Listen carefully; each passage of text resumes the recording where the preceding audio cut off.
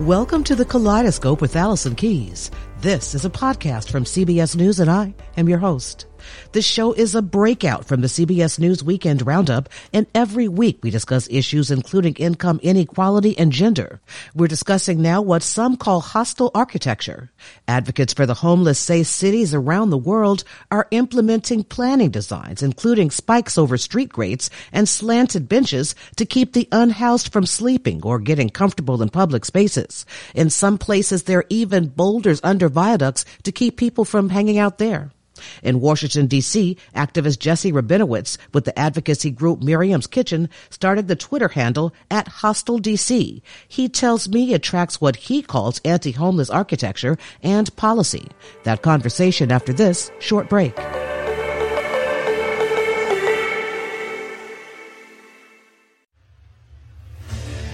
What makes a life a good one? Is it the adventure you have? Or the friends you find along the way? Maybe it's pursuing your passion while striving to protect, defend, and save what you believe in every single day. So what makes a life a good one? In the Coast Guard, we think it's all of the above and more. But you'll have to find out for yourself. Visit gocoastguard.com to learn more.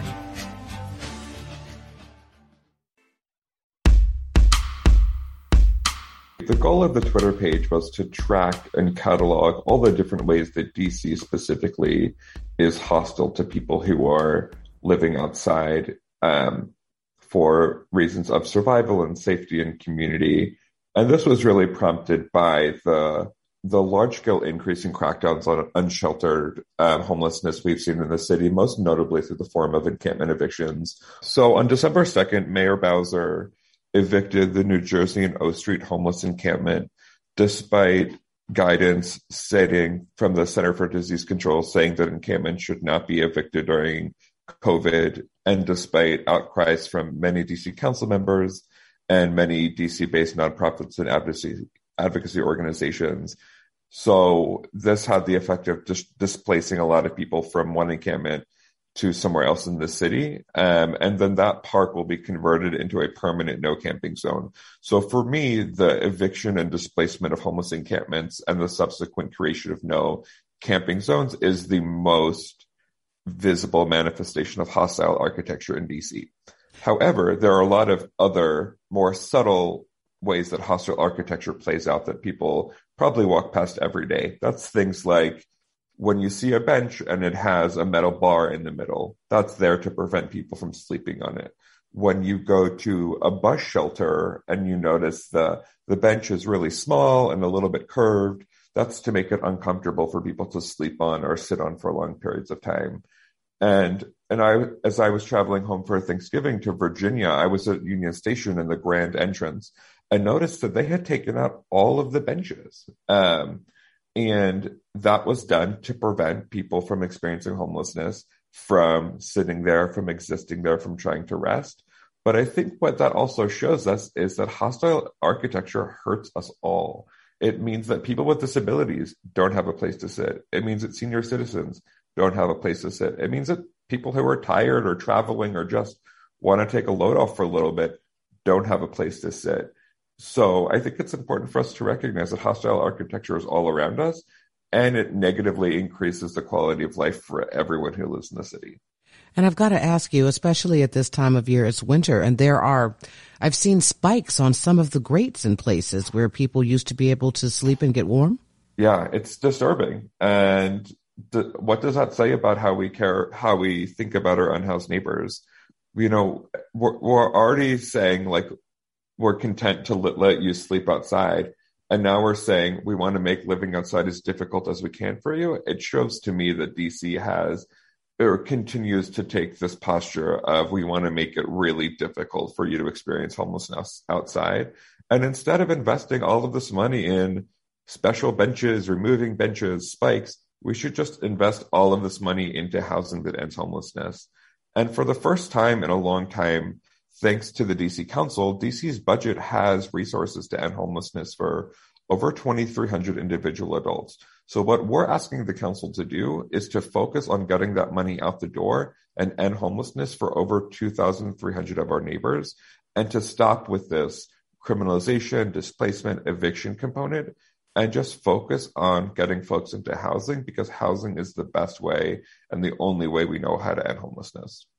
Well, DC is far from the only place that's doing that. I've seen examples in nations around the world.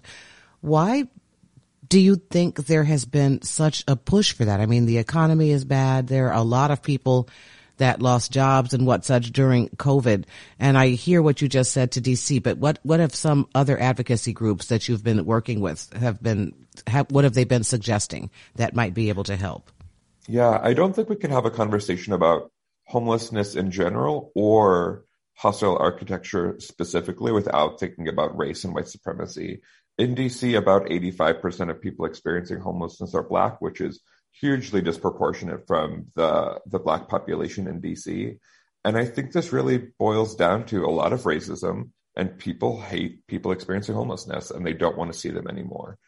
So I think this is something that's happening in DC, across the country, and around the world to invisibilize people experiencing homelessness that overlaps with race and class. And there's just such a prevalent thought factor of, I just don't want to see these people. I don't want to be confronted with the reality of DC's homelessness crisis. And the solution is to displace people rather than the solution which actually ends homelessness, which is housing.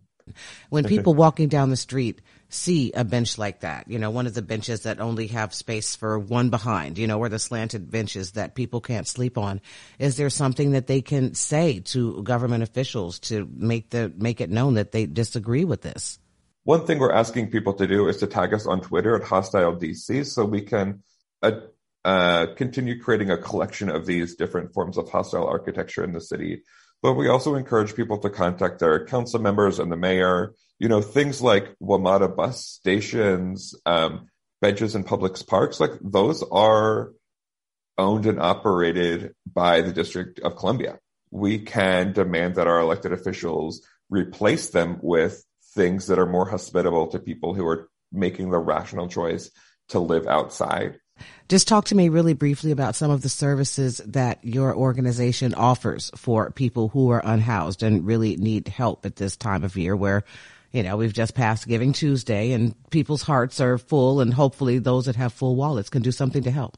Absolutely. So Miriam's Kitchen has operated in the Foggy Bottom area for almost 40 years, and we provide a whole host of services all the way from healthy in-house cooked meals all the way to housing. So we provide breakfast and dinner to folks 5 days a week. We have a team of amazing case managers who work to connect folks with housing. We conduct homeless street outreach around large parts of the city, so connecting with folks in encampments and living in parks and living under bridges. And then we also provide permanent supportive housing to over 200 individuals across the district. So those are people that were experiencing homelessness for a long time and now have the housing that they need to thrive. And then we also do a lot of advocacy trying to push the mayor and the DC Council to invest money to end homelessness and also enact policies that make homelessness less traumatic and less difficult while people are experiencing homelessness, with the end result, or with the end goal in mind of ending homelessness for everyone in the district. I've just got to ask you briefly, there are people out there that are thinking, well, okay, there are some shelters and there are some places for unhoused people to live, but not all of them want to go there, particularly women.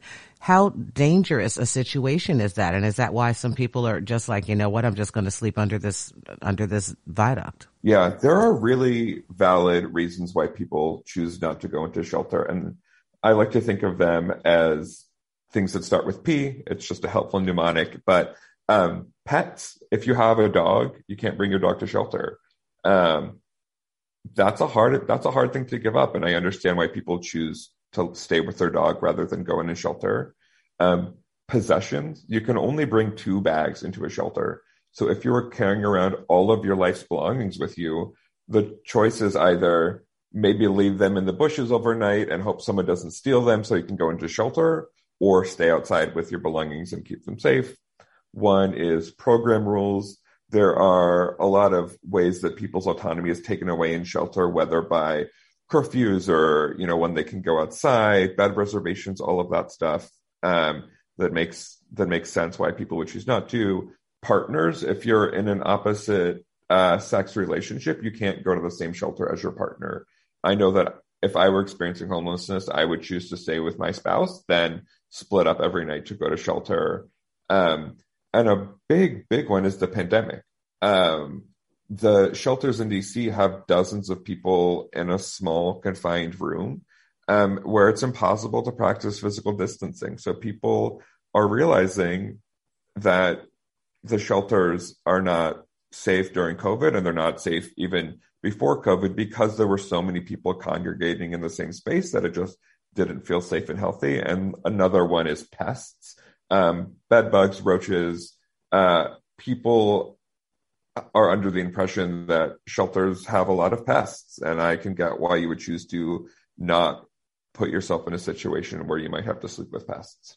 So I think that's all to say is DC does have shelters, and they work for some people, and that's phenomenal.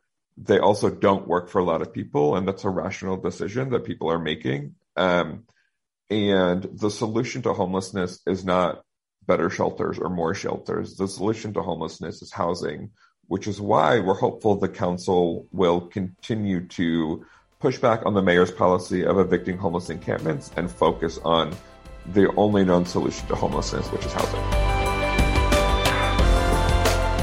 That was activist Jesse Rabinowitz with the advocacy group Miriam's Kitchen. Thanks so much for joining us. Also, thanks to Ashley Armstrong for her production assistance. Like what you hear? Come back for more. There will be new episodes of Kaleidoscope with Allison Keyes every Tuesday. Follow the show wherever you get your podcast. Thanks for listening. I'm Allison Keyes, CBS News.